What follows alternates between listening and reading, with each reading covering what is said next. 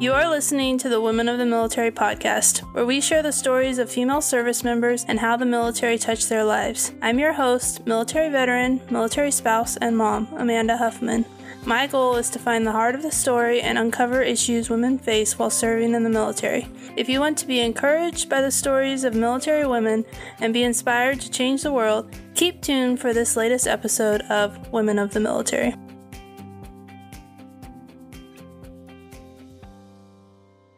Do you want more stories of military women veterans? I just launched a book sharing 28 stories of military women. It includes stories ranging from women in the process of joining the military to women who have served and retired. Stories from the Army, Air Force, Marines, and Navy. But don't take my word for it. Hear what Natalie said about the book. This is a fabulous collection of inspirational stories of endurance, struggles, and women forging their own futures. The diversity of their background and experience is fascinating, but the broad range of military careers is astounding and sets to heart how integral women are in the military. This is a must-read for anyone considering a career with the armed forces or struggling to figure out their future career. The challenge and adjustments these women have made to create the life best suited for them is the type of motivational encouragement that can help others be confident in reaching their dreams. Check it out on my website, airmantomom.com, or on Amazon.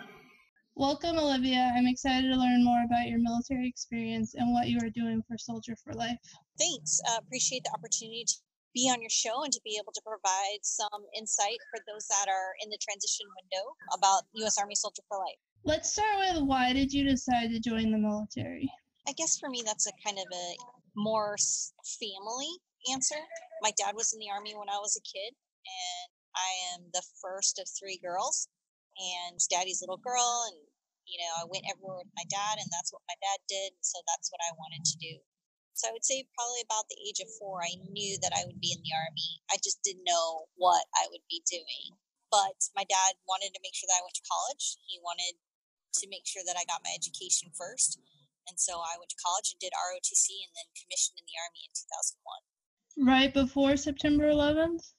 Yes. So September 11th did not happen yet. I commissioned June of 2001. I was commissioned into the Army's Chemical Corps. I went to Fort Leonard Wood, Missouri to do my officer basic course. And toward the end of my course, we were actually in an exam. It was actually a very tough exam. Our instructor came in and said, "Oh my gosh, America has been bombed." And we thought he was joking. And he says, "No, this is a serious matter. We've just been bombed, and the news is on in the next room over. When you're done with your test, you can go watch the news." And I was actually almost done with my test. I finished it and walked into the next room, and I actually saw the second plane hit the second tower. So it kind of changed the course of what I was going to be doing in the Army at the very beginning of my career. Yeah, that makes a lot of sense. You were right at the end of your tech school. Is that what it sounds like? Yes. So Officer Basic School is a school where they send you to after you graduated from college, and you kind of get the basic understanding of what it is that you'll be doing specifically for the Army. It can last anywhere from a couple months to about 5 or 6 months, depending on which branch of service in the Army that you find yourself in. So, how did the military change between before and after? I know you weren't in for very long, but did you notice anything different? I did notice some changes. So when I showed up to Fort Hood, which was my first duty assignment at the end of 2001, so I saw pre 9/11 training and then quickly being turned into preparation for deployment. So my first deployment was in 2003 with the 4th Infantry Division in OIF 1. And so I think the way that the Army trained and prepared definitely didn't go back to what was 9/11. We have kind of seen battle, if you will, for the last 17 years or so. Yeah, pretty much since when you got in the Army, we've been at war. Yeah. What does a chemical officer do? So the title is actually kind of long. It is a CBRN, which stands for Chemical, Biological, Radiological, and Nuclear. And essentially what that means is those areas are the areas that I'm supposed to understand as a chemical officer, and I provide an assessment to the commander about those things on the battlefield. So depending on what those events are, I provide the commander an assessment of, hey, sir, there is this biological attack. It's here on the battlefield. Here's what we know that to be, and here are some ways in which we can mitigate that. Either do we go around it, do we go through it, or do we avoid it? And we do that for each of those pieces: chemical, biological, radiological, nuclear. Essentially, a chemical officer is a reactive staff member. So if you see a chemical officer doing exactly what they were trained to do for the Army, that's kind of a bad day for everybody. Okay, that makes sense. And you deployed to Iraq 3 different times. Can you talk about the differences you saw as the war progressed? Yeah, so in 2003, during the ground invasion, we left Kuwait and headed into Iraq. We had soft-shelled Humvees. We actually didn't even have doors. We had put some sandbags on the bottom of the floor of our vehicles. IEDs had not quite yet been developed at this point. And when we crossed over into Iraq, it was kind of quiet at first. And then as we got closer to Baghdad, the traffic and the tension definitely escalated. While I wasn't in direct combat during those times, I will say, though, it was full of tension. I did see burned out buildings and vehicles from skirmishes that happened in front of us. Saw some burning bodies, some very vivid, I think, memories that I have of coming into war. But what I also remember is that the kids, they were excited to see us. They saw the promise of change. So I thought that was really, really cool that they saw us as a vehicle for change. And our rules of engagement were very different too.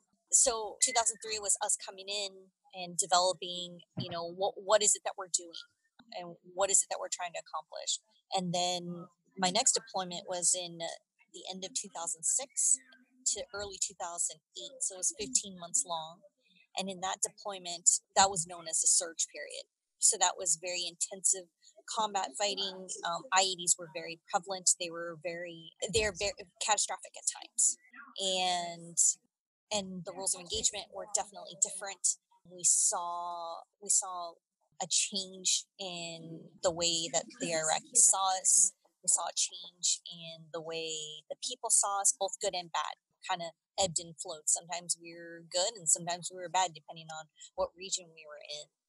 And then during that time, they call it the awakening. It's where we saw a lot of the tribal leaders realize that they needed to come and work with us, that we weren't necessarily the problem or the enemy, and that the violence that was happening had to be taken care of, and that we had to create an alliance with.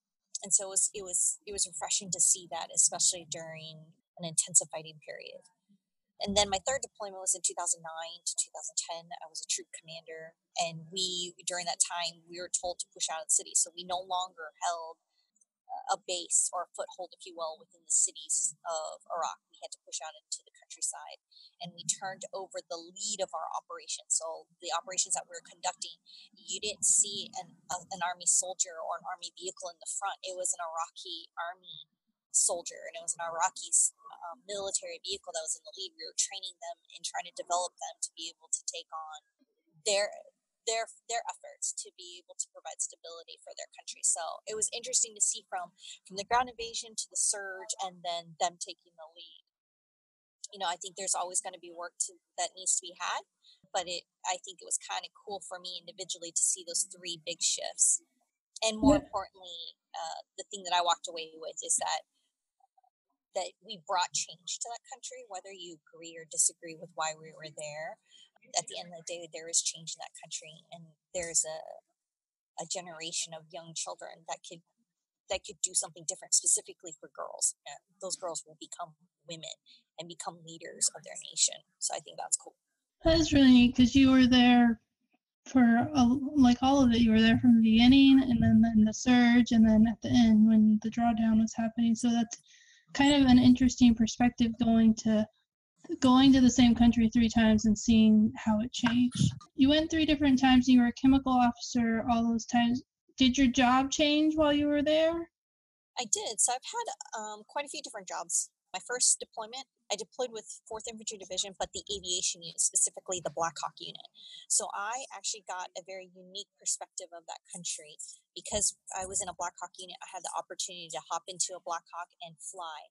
I flew from the southern border of Iraq all the way to the north and from the east to the west. So I got to see an aerial perspective of the country, and that was amazing and unique. And the relationships that I built with those people within the organization, I think last for a lifetime. I'm still friends with many of them. And during that time, I also served not only as a battalion chemical officer, I served as a brigade chemical officer. I also served as a convoy commander. So I was in charge of a multitude of different smaller organizations. And we brought in fuel trucks from Turkey into Iraq, and we helped escort these civilian fuel trucks to be dropped off at different fuel depots in Iraq, one in Baji and one in Baghdad. And there are different types of fuels: gas, kerosene, benzene, just the different things that were needed for the people of Iraq to be able to fuel their vehicles, to fuel their kitchens. And so it was really, really neat to see that and to be able to be on the ground, maneuvering, if you will, on the roads. And sometimes it was a little dangerous, and other times it was boring, but it was definitely an experience. The second time I deployed, I served as a brigade chemical officer again for a different unit in the 1st Cav Division. And then I quickly shifted from being a brigade chemical officer into being a day battle captain. So essentially, that is a position inside the Brigade Tactical Operations Center where you kind of synergize and know and push information that's going across the brigade's battle space and relaying that to the commanders. Doing that for a few months and then being shifted to be an LNO. I was a liaison officer for my brigade to the division. So that moved me from Taji, Iraq into Baghdad. I was at MNDB headquarters on Victory Base Complex. And there I served as the LNO for my brigade, and I did everything from taking the battlefield information, synchronizing that, and then providing that detail to the division. My main thing that I was supposed to do was when my brigade needed assets such as aerial assets of helicopters and UAVs and things like that, I fought that fight for them. Took that in front of the assistant division commander for 1st Cav to a general and said, hey, sir, here's our list of wants and needs, and this is why I need them, and being able to articulate that and advocate for my brigade. It was a lot of fun. I actually enjoyed it. It was nice to be able to be part of a team and getting pieces that were necessary for the fight. So while I wasn't actually in the fight, I was able to help coordinate the pieces that they need, and that was very rewarding. And then my third deployment, I was a troop commander. So I was directly responsible for about 350 soldiers across 5 different FOBs in Iraq. And because we were originally in Baghdad, and then we pushed out to the countryside, and we went back to Taji, it was challenging in many ways to be able to try to provide command and control across that expansive space. But at the same time, it allowed me to kind of be able to be on the ground, travel with my teams, provide assets that were needed for the brigade commander, the brigade sergeant major, and the staff at various locations that they needed. So very similar jobs in many ways, and at the same time, different kind of jobs. Yeah, it sounds really interesting. We could probably talk about your deployments for over an hour, and I'd still have more questions. What was the hardest part of being deployed? I would say the hardest part in all 3 deployments was the separation from family, particularly at the time. The first one I was engaged, married for the second and third. I deployed the second time with my husband. We were together. The third time we were separated, he was back home at stateside going to grad school, and I deployed. So I'd say separation for us.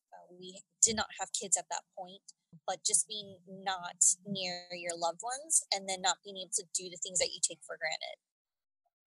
Getting into your own car, driving down the street and getting ice cream if you wanted, or going to the movies, being relatively safe and comfortable.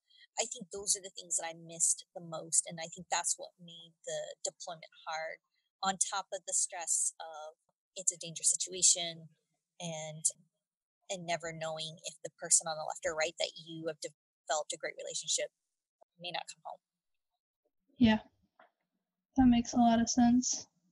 After your last tour to Iraq, you cross-trained over to public affairs. Why did you make the switch from chemical officer to public affairs? So when I was in the middle of my troop command, I got a notification that my request to move from chemical to public affairs was accepted. I didn't do the job as a public affairs until after I completed all 3 deployments. After my troop command, I came home, and then they sent me to public affairs qualification course at Fort Meade. For me, the choice to leave chemical corps was I felt that I wanted to do something different. I didn't know if I would have job satisfaction as a field grade officer in the chemical corps. And I thought that the public affairs arena and what I thought a public affairs officer was doing or could be doing was a little bit more something that I wanted to do. And so I was excited that my choice of being a public affairs officer was approved. And I've been a public affairs officer officially since 2008, but by work, I started being a PAO in 2010. And in your bio, it talked a little bit about what you got to do. What was the coolest thing that you've done as a public affairs officer? Oh, that's kind of hard. I kind of think that everything I do is kind of fun as a PAO. I mean, so my first public affairs job, I was a deputy public affairs officer at West Point. And when I was there, I was also an assistant triathlon coach. And so I got to travel with a team of 20 cadets all over the world at various events. So that was really cool. Outside of that, as my job as a public affairs officer, I went to a lot of events in New York City with the cadets. I got to meet a lot of great professionals in the field of PR, of public relations. In fact, one of my great civilian mentors that I look up to a lot, her name is Ms. Julie Hunt, and she owns her own PR agency in New York City, Hunt and Gather. And I lucked out in being able to meet her and kind of seeing what she does in that space. So I think all of that is really cool and neat and interesting. Then I moved on and I got the opportunity to go to grad school. The Army sent me to grad school. I went to Georgetown and I got a master's in public relations, corporate communications. And I was able to take that and harness that information and the connections that I made. And I went to the Office of Chief of Army Public Affairs, which is a headquarters Department of the Army directorate in the Pentagon. And I was for 1 year, I spent as a media relations officer, so I got to be an official spokesperson on topics of operations, intelligence, and logistics. And then I moved on and I got to do some planning. So I did a lot of planning communication pieces that involved personnel topics within the Army. I also served as the executive officer to both Major General Malcolm Frost and to Brigadier General Omar Jones for a little bit. And then I also served as the lead planner. So I wrote a lot of the lead communication pieces or the messaging that the Army was utilizing from the Office of Chief of Public Affairs to the Army wide. And then after doing that, all of that for about 3 years, I've moved on and now I'm the PAO for Soldier for Life, which is an outreach organization. And I can honestly say that every single job that I've had has been fun, exciting, and I feel lucky that I get to enjoy what I do every single day. Yeah, it sounds like you have a really cool job and lots of cool experiences from that. You mentioned your husband earlier, and I met you and know that you have kids. When did you have kids? When you were busy doing all these things? So I feel like we're never not busy, but so my husband and I, we like to joke and say that we were issued to each other because I met him at the very beginning of my career. We met when we were both in processing as brand new second lieutenants to Fort Hood, Texas, back in 2001. So, but we got married in 2004. We didn't have kids until we were both majors. So we were field grade officers, and that was at West Point. So I had a daughter almost 6 years ago. She will turn 6 next month. And then we had a son just a little over 2 years ago. So we are older parents, whereas a lot of my friends started younger. And so as they are coming close to the retirement phase of their life, their kids are also leaving, so they get to retire and be empty nesters. And we are going to be the parents moving on to a second career with younger kids. But I wouldn't have it any other way for us. It was about being able to meet and complete the milestones that we wanted within our career, and then what best made sense for us. And for us, it was just us being older. Yeah, that makes sense. Have there been challenges that you face as a male-to-male couple? Oh yeah, I mean, I think my story of challenges isn't any different from anybody else's in the military, whether they are a military member married to a civilian or married to a military member, and those challenges remain the same, right? Balancing careers. How do you balance two separate careers where you both can ideally be together, do your job, but at the same time, have time for family? I think the other challenges that we have is kids, right? Like who does drop off, who does pick up, and the kids are sick, and do we have a babysitter on tap, and have we exhausted the list of 15 babysitters yet? And who's going to the office today and who's not? Or are you going in the morning and then we're going to high five at lunch because the work still has to get done? So I don't think our challenges is any unique from anyone else's, but I think it makes for a fun life, if you will, in some ways, right? Life is never boring. I like to say that our house is a circus. Sometimes that circus is a lot of fun, and sometimes not so much. So you've been in, what, 18 years? Is that just about 18? This June I hit 18 years. okay? So do you know, or do you have a plan for what you're gonna do after retirement? So my retirement window is going to happen here shortly. So I've got 2 years, and I got some ideas. Part of me would like to move on and take the career set that I have and the skills that I have and do public relations. Part of me wants to just be a stay-at-home mom because I have little ones. Part of me kind of wants to do both, so I'm not sure how I'll do that. Maybe some part-time work. Part of me wants to do work in the nonprofit world, specifically in advocating for women veterans. There are a plethora of topics out there that women veterans need a voice to. Dual military has challenges as well. How do you advocate for that? So that's interesting to me. I think the other thing that's interesting to me is completely nowhere near the career field that I do, and it has nothing to do with women veterans, but potentially maybe working with the International Justice Mission that does a lot of work with against human trafficking across the world. So we'll see. I'm not quite yet sure what I'm ready to do, but at the end of the day, what I do want is flexibility for me and my family so that I can take care of the kid, where I'm not struggling so much and balancing the whole kid and work thing. I'd like to be able to take my kids to school and pick them up, and then be active somewhere in between those time frames during the day. Yeah, that makes sense. And it makes sense that you're starting to think about it, but you're not quite sure what you're going to do. But from all the different ideas you listed, I know whatever you do is going to be amazing. Thank you. I really enjoyed talking to you and learning a little bit about your experience, but I have one more question. What would you tell girls considering joining the military?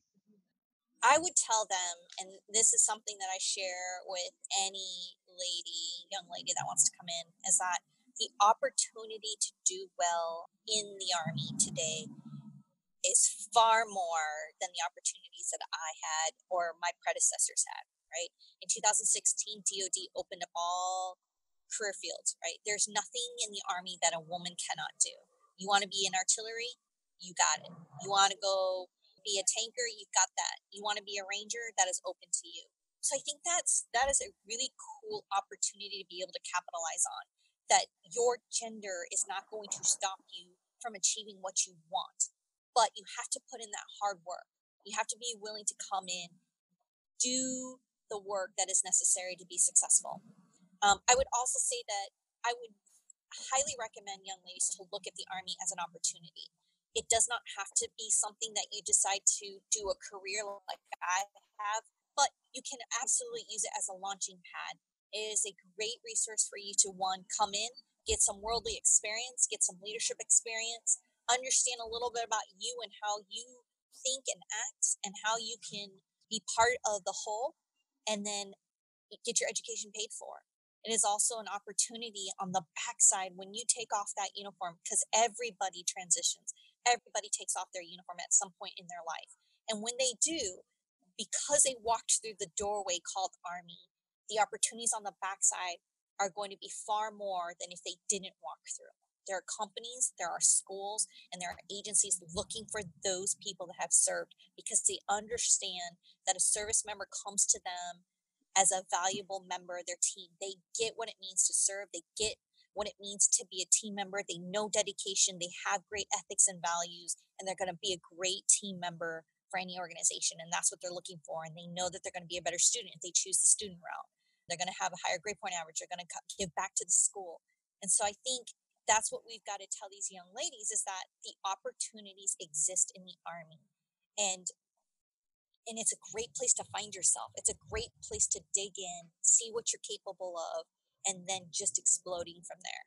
Yeah, that's really good advice. And I think I liked that you said that you don't have to do it for a career, because I was in for 6 years and I learned so much about myself and who I am, and I'm using that today to run my own business. And so there are so many opportunities, and the community outside of the military and in the veteran space is huge, and there's so many ways to connect. And thank you so much for your time. I really appreciate you taking time out of your day to be on the podcast, and I really enjoyed hearing your story, and that's all I have.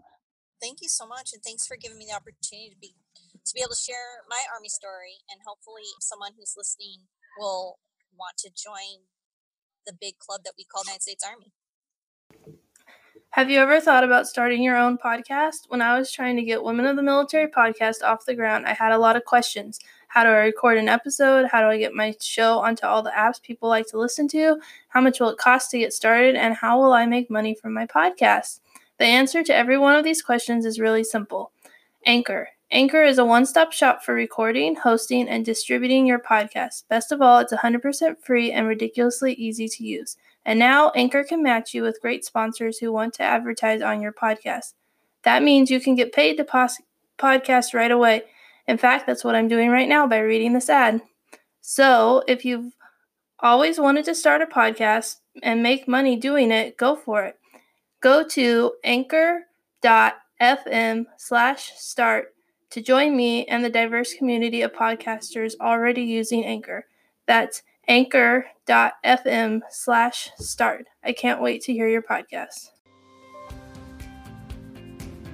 Thank you for listening to this episode of Women of the Military. Make sure to subscribe so you don't miss any of the amazing stories I have with women who have served in our military. Did you love the show? Don't forget to leave a review. Finally, if you are a woman who has served or is currently serving in the military, please email me at airmantomom@gmail.com so I can set you up to be on a future episode of Women of the Military.